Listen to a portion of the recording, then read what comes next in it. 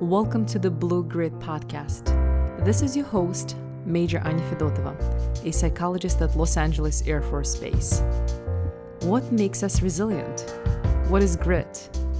Please join me as I set out to discover how we can become greedier.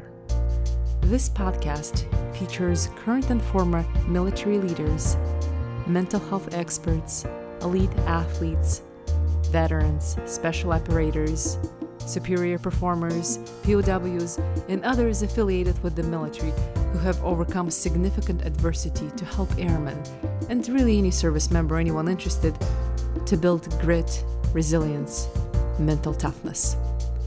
What are unique methods and practices our guests use to overcome struggles?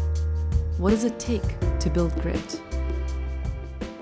Good afternoon. So, Kat Portillo is a medically retired Air Force major who used to work as a satellite operator and who is stationed here at Los Angeles Air Force Base in El Segundo, and she's my guest today. She has served in the Air Force for 18 years and is currently a wounded warrior who has been in an auto accident about 2 years ago and is currently a quadriplegic, and she's medically retired and staying at home.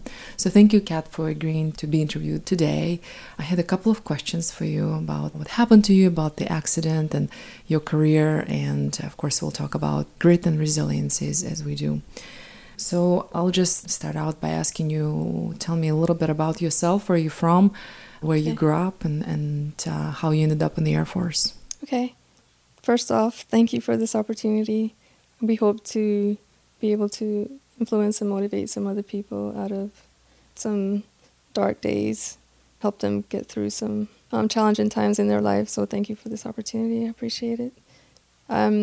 So I was born and raised in Belize in Central America. After high school, at the age of 17, is when I came to the United States to join the Air Force specifically. Being born to an American father made me an American, so that's how I was able to just come to the United States and join the Air Force. I enlisted initially and was assigned as a logistics technician at Maxwell Air Force Base in Alabama. And then after that, my main goal joining the Air Force was to get my education because I didn't have that opportunity in Belize. So my goal was to start taking classes as soon as possible. And through that process, I found out about ROTC. And I applied, fortunately got accepted, did a 3-year scholarship, ROTC scholarship, and then got my commission and came back in the Air Force as a satellite operator. Back in those days, it was space and missiles, but now they've separated the space and missiles career field. Why satellite operator? How did that? I didn't pick it. It was one of those needs of the Air Force. Oh, I see. Jobs, and I felt very fortunate to have gotten the space side of space and missiles versus the missile side. So then I was sent to Vandenberg for training, technical school for about 6 months to learn how to be a satellite vehicle operator. And went to Colorado to do my first satellite operations tour. I operated on the Defense Satellite Communication System. It's a communication satellite that the Air Force operates, provides secure WorldCom to like POTUS and allied forces. Then I went to Vandenberg to teach satellite operations. I didn't like teaching much, so I focused more on the course, the schoolwork, the course material, and got promoted to flight commander rather quickly and did most of my tour there as a flight commander, which opened the doors for a green door assignment here at LA, and that's how I got here.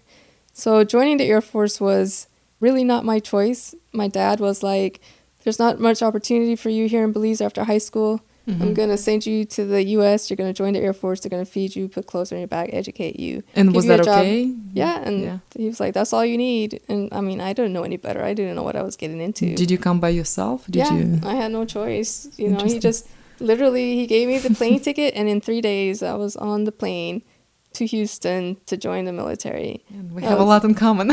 Yeah. I immigrated here when I was 19 by myself. Really, yeah. So it was like, I got in the car, and for me, it was like a little bit of culture shock seeing all the cars on the freeways. I couldn't believe there were so many lanes just for cars on the freeways, and I was actually with my stepsister at the time, and she was eating a burger from Burger King, driving. I was like, how do you drive and eat? To me, it was all new. So you had some family in the US then? Well, my sister came with me, like on the plane with me, so she could drop me off in Houston to somebody else that would take care of me through the Air Force application process. But yeah, I really didn't know what I was getting into. I was just doing what I was told. And obviously in the Air Force, you just have to do what you're told. And then after I got my commission, then that's when I realized, okay, this is good. This is going to be okay. How many years have you been commissioned?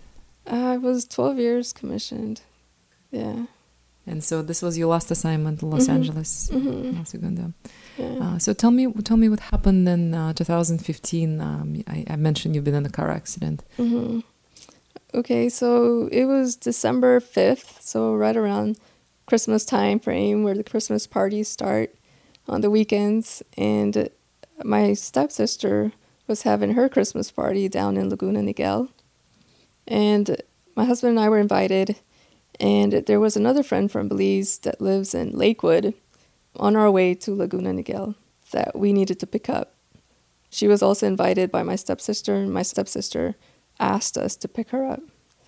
So we did, and as we were getting back on the freeway, the 405 freeway, going south on Lakewood after picking this friend up, I guess it was dark. To be honest, I was looking down on my phone, looking for Christmas music to play. My husband was driving, and the passenger, our friend, was in the back seat. I just remember hearing like a thump on the bottom of the vehicle. I don't know if we went over like part of the freeway. It was almost like a median. We went over something. I'm really not sure what it was, to be honest with you. It could have been a wheel, a piece of debris, something, and it seemed like it got stuck in the tire.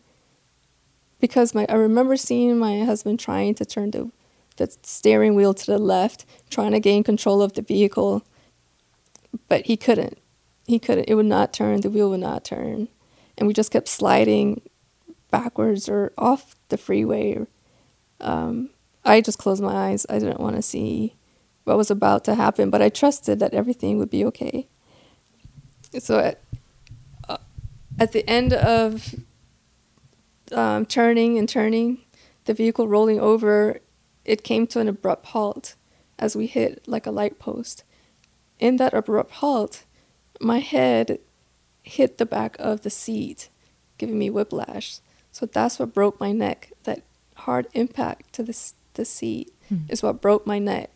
So basically, my vertebrae in the back of my neck punctured my spinal cord, and it instantly paralyzed me. Wow. It like bruised up my spinal cord.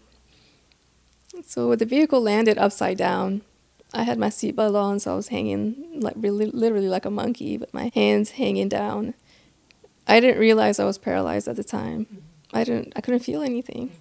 My husband had broken his skull because his head hit the driver's side window, and that window had shattered. And he was able to unlatch the seatbelt, crawl out of the car, and I asked him to go look for help on the freeway. Somehow we could still see the freeway. And I told him, go get help, go yell down help. And so he did. And What happened to the passenger? She was in the back screaming. She couldn't unlatch her seatbelt. And I asked her to look for a phone too, to ask for help. But it was dark. Nobody could find a phone. We couldn't find any phone. I read that your husband said that you saved their lives because you stayed completely calm and you kept saying, it's so go crazy. get help, go get help. And he said your training kicked in. Exactly. Military training definitely kicked in. It's, self-aid buddy care. Yeah. That was at the forefront of my mind. You hate to practice it when you're doing self-aid buddy care. You hate to practice this, like, hey, go get help, go call 911, take charge of the scene. And that's really what I had to do. Because where my husband, I hit his head, he was really a little bit confused. He didn't know what to do. And they're civilians. They're not trained on what to do in an instance like that. So, I told him go get help because I knew that's what we needed. And as he was out on the freeway trying to yell down for help, I was trying to unlatch myself from the seatbelt. But I couldn't move my hand. So I was like, oh, no, I broke my arm. And then I started yelling, I broke my arm. I can't unlatch myself from the seatbelt. Like, go get help. Come. I told the passenger, find your phone or see if you can get out. Go ask for help. She couldn't get out. The vehicle had locked the doors through the accident. My husband came back and then said that nobody would stop for help. Out of nowhere, this man comes from under the freeway, maybe like a homeless man, or he lived nearby. He heard the wreckage, came up, hey, do you guys need help? We're like, yes, we need an ambulance. We're trying to call down for help, but nobody's stopping. Please call an ambulance. So the cars would just go by? Yeah. Wow. I don't know if they could see my husband. I'm not sure exactly where we were, to be honest, on the freeway. I don't know if we were like, far, like at a distance from the freeway. I'm not sure. But it was thanks to this man that just came up and heard the wreckage, called 911, and I just kept praying, like, just spare my life. God, please.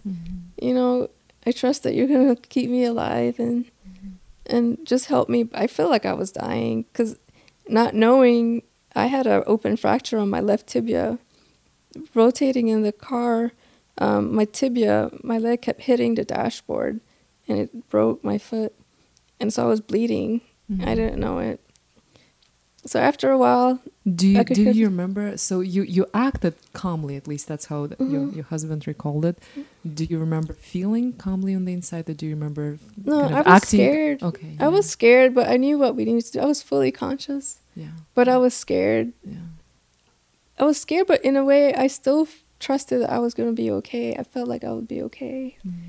I didn't know that I didn't have the word paralyzed in my mind at all. I had no idea that was even possible. So after a while, in the distance, I could hear the sirens coming, and I remember asking and begging, like, hurry up, I'm gonna die. Just hurry up and take me away. And they were like, no, you're gonna be fine.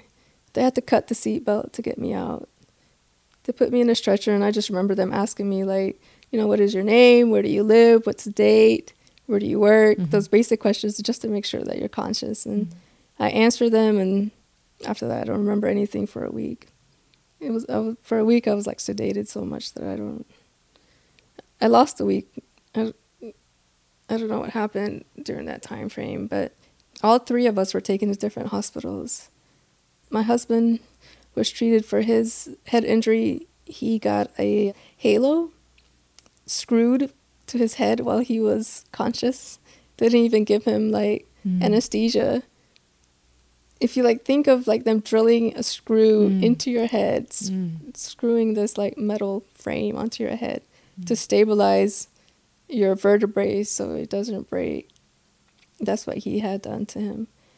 I went into an 8 or 12-hour surgery. I don't remember how long it was.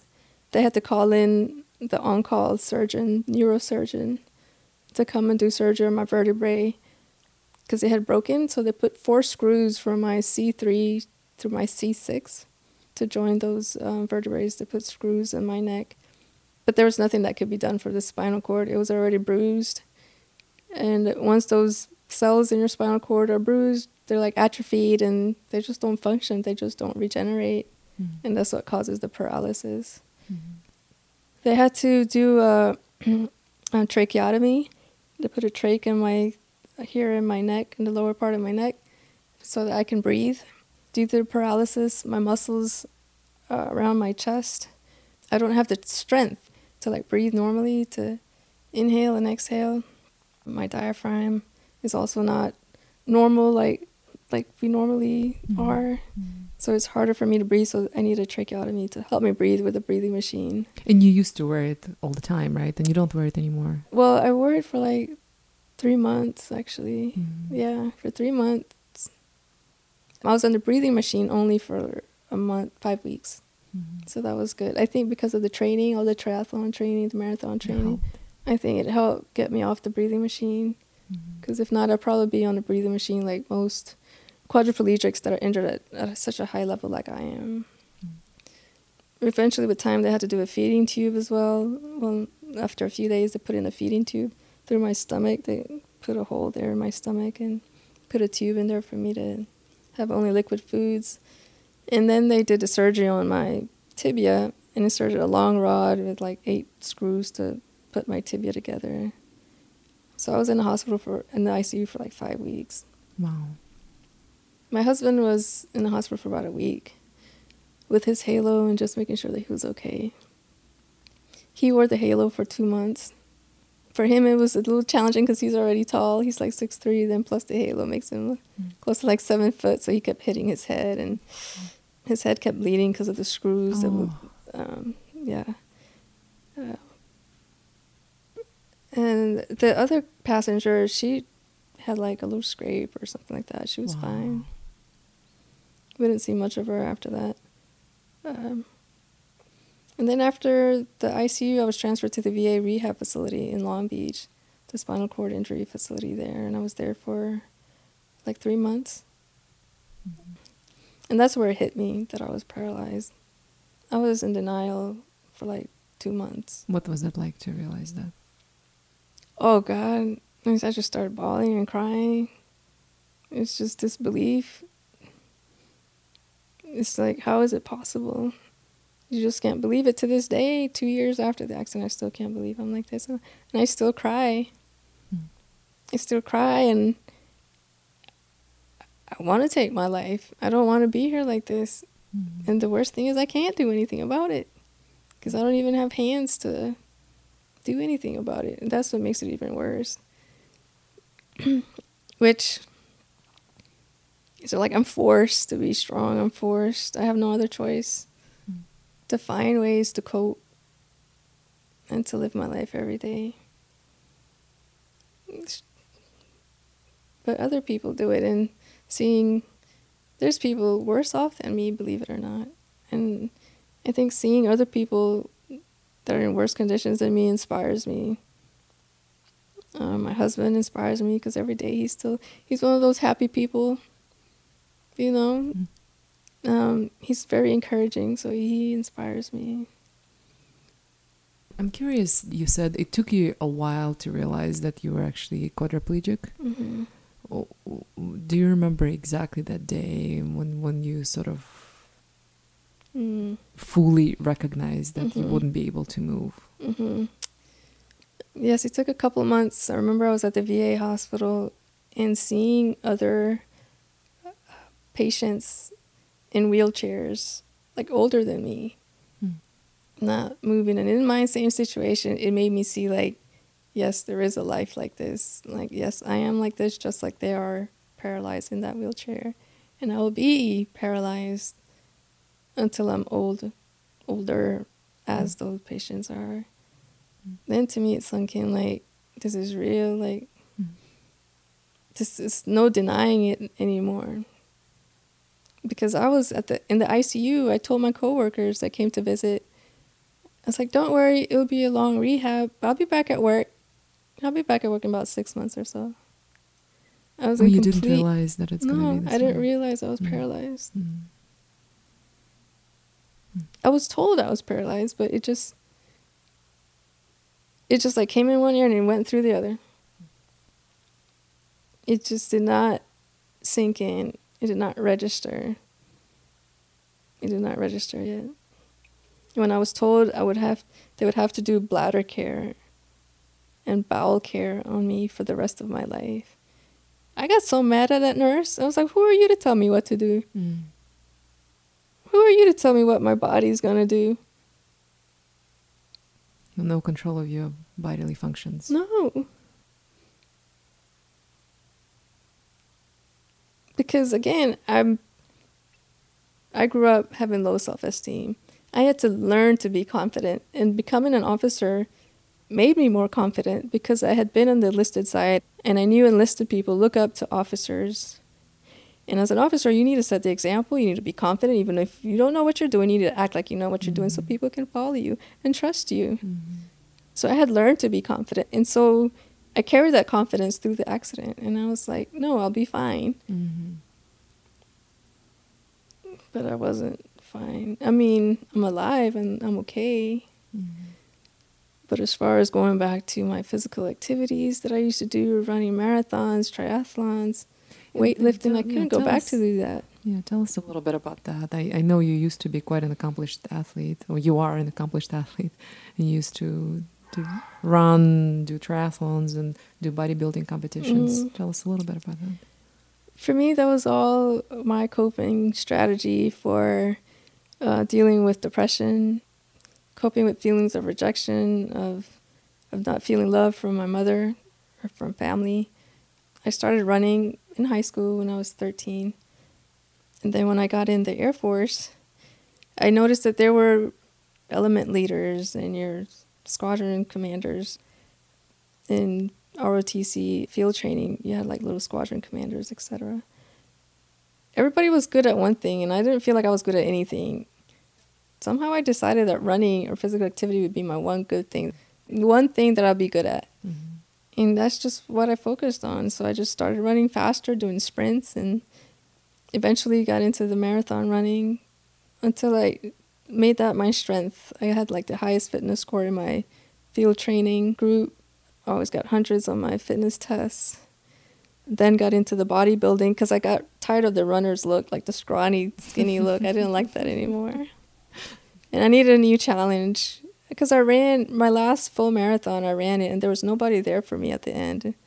It was like an accomplishment to myself. It was lonely. And I was like, why did I just go through all that torture for? It's like nobody to celebrate with, to share the happiness with. So then I had a friend who was like, you know, you should try bodybuilding. You have a good figure. You're proportional. And you do good at it. And that was about when I was stationed at Vandenberg. I don't know if you've been to Vandenberg, but there's not much to do if you're single. So I started working out in the morning before going to work. And after work, I would just go do cardio. And I did the healthy eating, the clean eating, the diet prep, and did a little recon, went to a couple competitions, saw what it was about, and I was like, oh yeah, I could do that, I could try it. Easier said than done, because it's very nerve-wracking getting up there in the stage with the lights flashing at you, and you're showing your butt to the people, and you're like, oh my God, you really have to stick to the diet, and you really have to stick to the training, because if not, you're making a fool out of yourself if you're out here like that. So it was a challenge, continuous challenge, and every time I got off the stage, I didn't do well. I wanted to do better the next time. So you've experienced a few failures. I've experienced a lot of failures. It's interesting. It's what I read on the internet. You know, one of the first links that popped about you was that you won bikini. I think it's called bikini pro. You became a bikini pro athlete. Yeah, in 2012. Yes, I was the main goal that bodybuilders go after in the National Physique Committee competitions is the International Federation of Bodybuilding professional card or pro card, professional status, basically. Some people get it, some people don't. And so that's like your goal. And so I just kept competing and competing. How many times you failed before you won? Oh my goodness. It was about 6-7 times. You know. What was that like? You keep trying.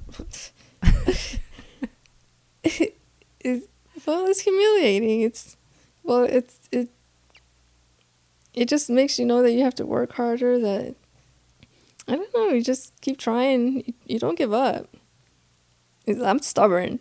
Yeah. I think that's what it is. I'm stubborn. I'm like, I know I can do it. So I just kept going back to the gym. I remember just being back at the gym the next day on the stair mill, doing cardio again and weight training so I could look better and have a better presentation for the next round. And then once you reach that goal, then it's like, okay, now what? And then it went to triathlons. I started appreciating more of an overall state of well-being. Running focused a lot on your lower extremities. Then you get knee injuries. And then with the bodybuilding, it's a little bit of everything. I think the bodybuilding competitions are more challenging mentally, because you always want to give in to foods. You're tired sometimes from work. You don't want to do the training. So it's a mental challenge, a mental battle, I think, to stay motivated, to stay on point with your meals and your workouts. And so I thought triathlons was better in that I incorporated swimming, biking, and running. I didn't overuse any specific body part. and I could eat normal, not be so strict with dieting and not overeat, but I could be a normal person. I was trying to go back to being a normal person, not obsess over anything. Is that why you stopped doing the bikini competitions? Yes, yeah. And I did all that just to, like I said, help with battling depression, cope with being alone, cope with stressful times at work. You know, every time I had to give a briefing, running always lowered my anxiety, and it allowed me time to practice the briefing while I was running. It always made you feel good. It always made me feel good. I can relate. Yeah. I do miss it. I miss bike riding the most. But at least I got to experience it, I guess. So now when we do fundraisers for me, one quote somebody wrote on a t-shirt was like, we fight because she fights, and we do it because we can, something like that, she said. But I guess seeing me out there in the wheelchair motivates them to do the CrossFit workouts that they do in their fundraisers or run. Even though they're not in shape or they may not be able to lift a lot of weights, they work out and they get inspired to work out just because they can do it, whereas I can't anymore. What can you tell me about the darkest moment or the darkest day in this whole process of recovery? I know you've been recovering slowly and are doing better, like you don't have a breathing machine. I think that the darkest times are in the evening and sometimes when I don't have visitors. PMS time is definitely... Oh, interesting. It hits me really hard mentally. I get very irritated or get really sad. And in the evening, I think because I'm tired, I get frustrated easily that the nurses have to get me undressed or put me in bed and do catheters. I get frustrated because I can't do it myself. I can't undress myself. I get frustrated because I have to lay flat in a bed. I can't just turn or toss and turn to accommodate myself. I have to wait for somebody to come and turn me. So all that frustrates me and makes me sad, makes me start crying because I can't do these for myself anymore. When the sun is not out and it's gloomy like it has been these days, raining, I don't know, it affects me because I can't go outside. I have to mostly stay indoors. I don't want to get sick because I could get pneumonia easily, and a pneumonia can easily kill me. So I try to stay inside if it's raining to avoid getting sick. Don't get much visitors when it's raining or cloudy out there, so it just makes it for like a sad day and don't want to do anything, which in turn makes me focus more on my state of being, which is just laying here in bed and not being able to go out and shop or go visit friends or travel. I used to love traveling. PMS time is definitely the hardest time for me. I've been known to just sleep all weekend because I just don't want to deal with anybody. I don't want to deal with being paralyzed, and so I sleep and I make up these fantasies of how my life could be, or I think of the past and what I used to do to have fun, like dancing. I picture myself going back dancing and running, going back to the gym, weightlifting, traveling. I used to love traveling to new places. I just reimagine all those things in my mind to get by when I'm sad. I sleep, waking up the next day. Usually I feel better. And so now that's how I cope. I either cry myself to sleep and I wake up, I feel better, or seeing something on TV, trying to distracting my mind helps if I feel like it, like watching TV. And I try to watch the shows on TV of like prisoners or other people that are in worse situations than mine. That usually gives me some sort of perspective And then I don't feel as bad. I know there's people out there that are in worse situations than mine. That helps me cope through those dark days. The love of my husband, the love of friends, of my pet, those all help me to cope. I still get a lot of wingmen, a lot of friends from the base that come and visit, and it helps me a lot to know I'm not forgotten. It's good to still hear about what goes on at work, makes me still feel like I'm included or I'm still part of the team. And just having friends, the love of family really helps me get through. Having good caregivers. Being a caregiver is a gift. It's not something that just anybody can do. You have to care for other people. And I can tell when I have a good caregiver and when somebody doesn't really want to be or they're just doing it for work. And it makes an impact on my well-being because I'm like, I don't want to be with somebody that doesn't want to be with me. I'd rather be alone. And so it makes me sad as well because somebody's here taking care of me that doesn't really care. They're just going through the motions. How do you feel the accident has changed you? Or maybe not the accident. How do you feel being quadriplegic and deprived of many of the abilities, particularly physical abilities that you had, changed you, maybe changed your values, how you relate to yourself or to other people? I think it's definitely made me appreciate more friendships or family after the accident. It hit me harder that really material things don't matter. We all go for nice cars and having a nice place to live and all those things. But when you're in your deathbed, when you're dying, none of that stuff matters. All that matters is the people that are there with you. Having the love of your family, your mom, your brothers, sisters. Having the love of your friends. Those are the people that you want to see when you're on your deathbed. And I was at that point. That gave me a 10% chance of living through that surgery. And I know it was my family and friends yelling at me when I was sedated, yelling at me to come back, that I had one more marathon to run. That had to have been what made me get through. So just appreciating people for who they are and loving more friends and family, I think appreciating them more, I think is what's changed. I used to chase over goals, some material things. You want the car of your dreams, you want a nice condo on an island or, stuff like that. But I've grown to appreciate more friends and family.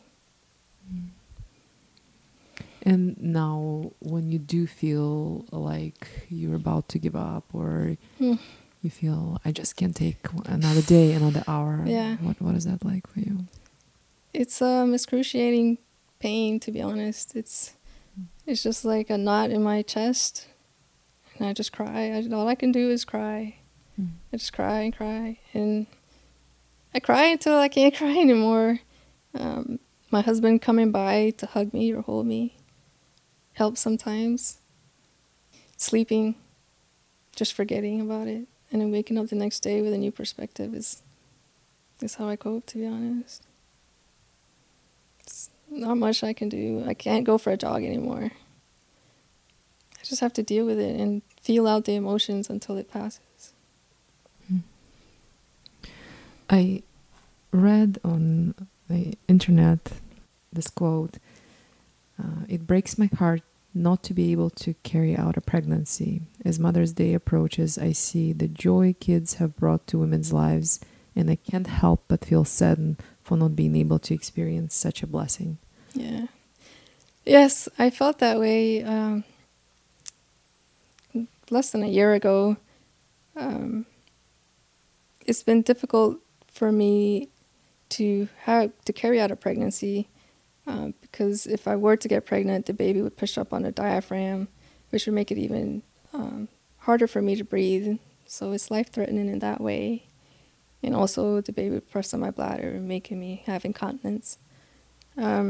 So it's a life-threatening situation for me to carry out a pregnancy.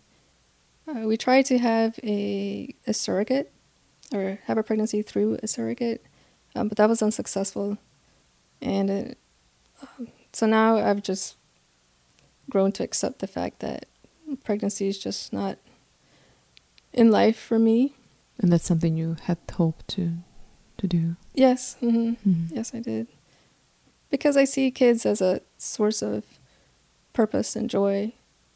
I think that's when us as humans feel unconditional love and probably feel the greatest joy that we can feel as humans, or the greatest purpose that we as humans can feel.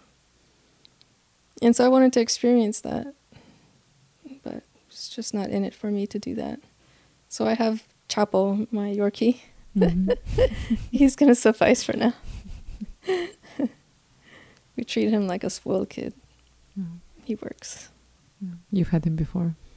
We just got him actually last year, April. So he's going to be 1 year old soon. He's brought a lot of joy. Yeah, he helps a lot.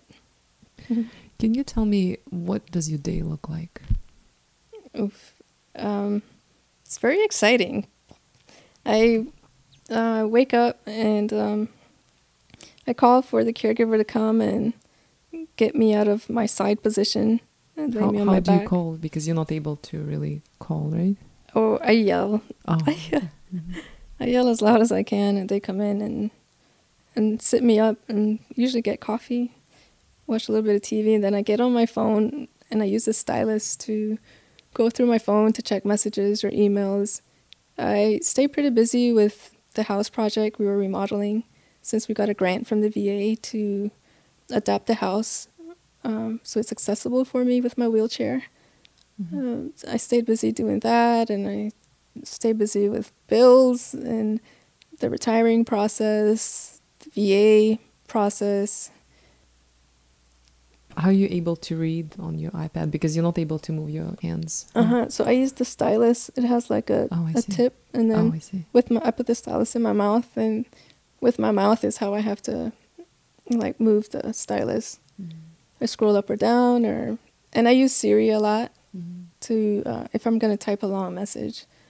I use Siri and I dictate, and then she types it up, and I send it off like that.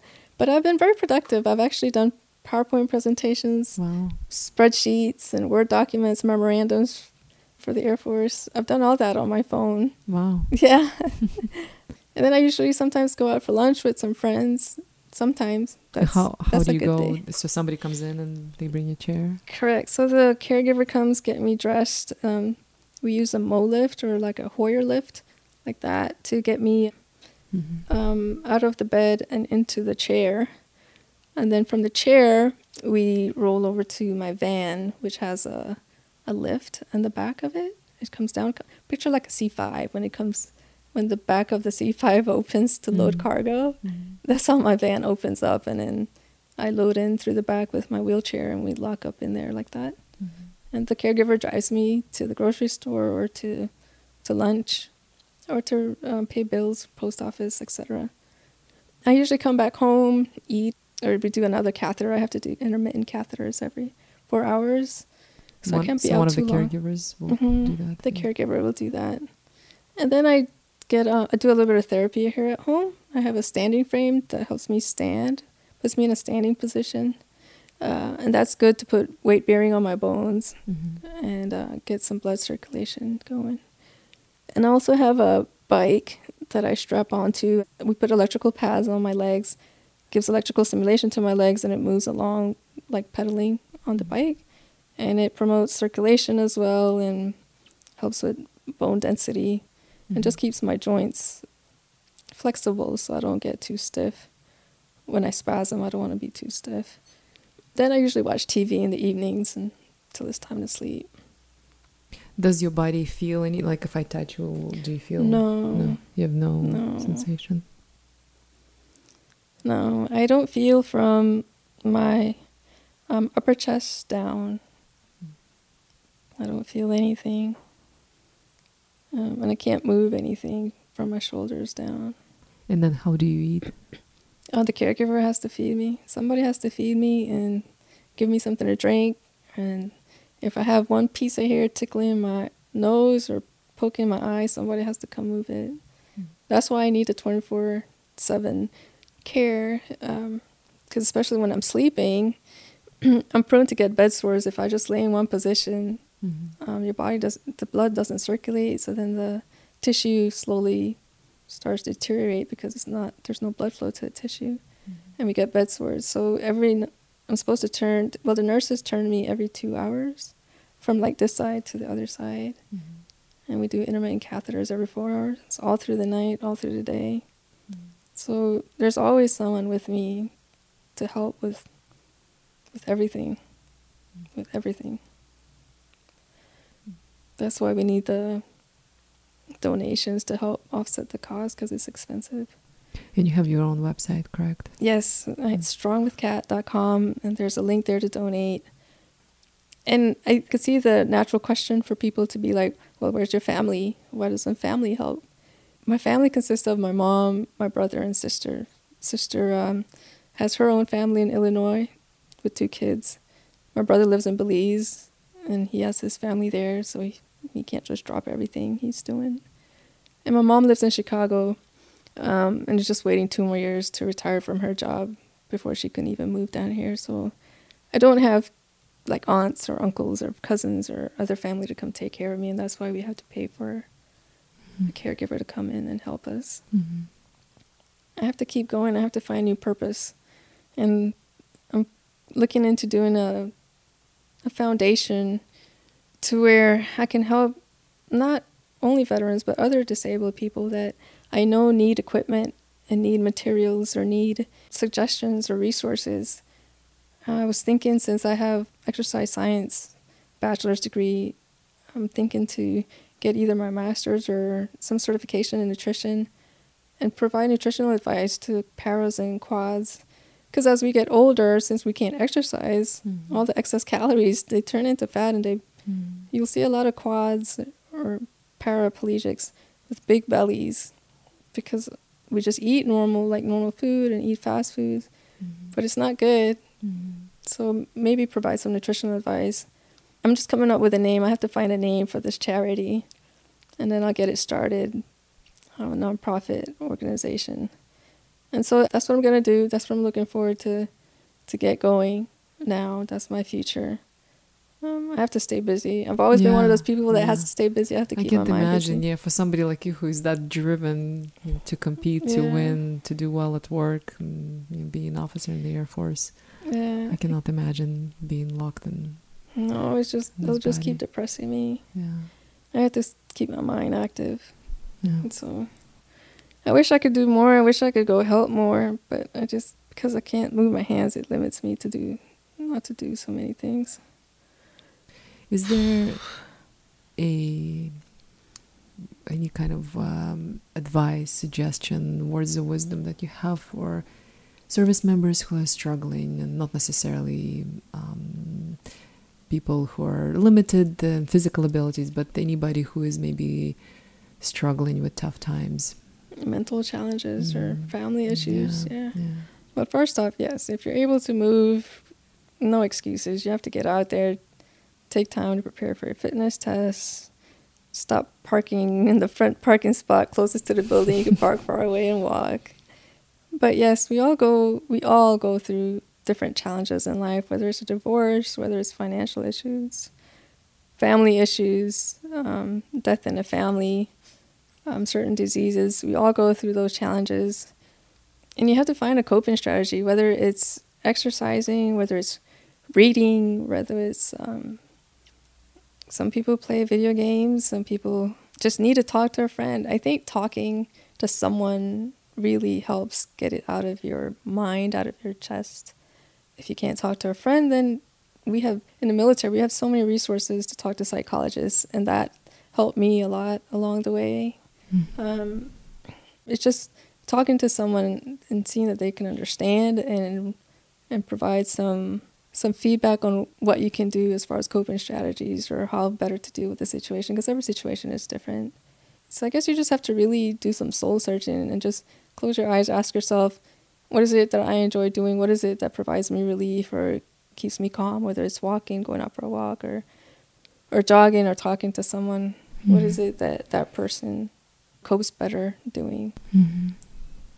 And you're not saying this is easy. You're not saying this is perfect. Yeah. And you're saying you're still struggling. Oh, yeah. But you keep moving. And if you're having a hard time, just go to sleep. Go to sleep, wake up the next day, and you'll feel a little better. But you have to keep trying to do something. Keep your mind occupied. Look for things that give you joy. A lot of us I didn't know what gave me joy until I started doing the soul searching. And I spoke to a psychologist, and she was like, well, you're going to have to start doing things that you enjoy doing. I was like, but I don't know what I enjoy doing. I don't. And a lot of people don't. And so I had to really figure it out. Like, okay, I do like just going by the beach and suntanning. I do like listening to music. I do like going dancing, hanging out with friends.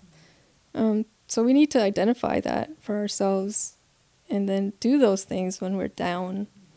And do it early on before we get so depressed that it becomes damaging. Yeah. Kat, thank you so much for your time. This was just a pleasure to interview you. And I really appreciate you being so real with me too. Yeah, no problem. Thank you. Yeah. Anytime. Yeah. This is your host, Anya Fedotova. Thank you for listening to Blue Grit Podcast. Hopefully you enjoyed this interview. My goal is to air the narratives of courage, vulnerability, and resilience, to normalize the Airmen's and any service member's own challenges and help them internalize the message of hope, grit, and recovery. If you have feedback or recommendations, please find me on the Global, and my email is anna.vfedotova.mail@mail.mail. It's anna.v.fedotova.mail@mail.mail. Special thanks to Chris Hastings of Hastings Productions for mixing the podcast. Credit for the soundtrack I Found You from the album Museum Pieces goes to Nov & Go Music.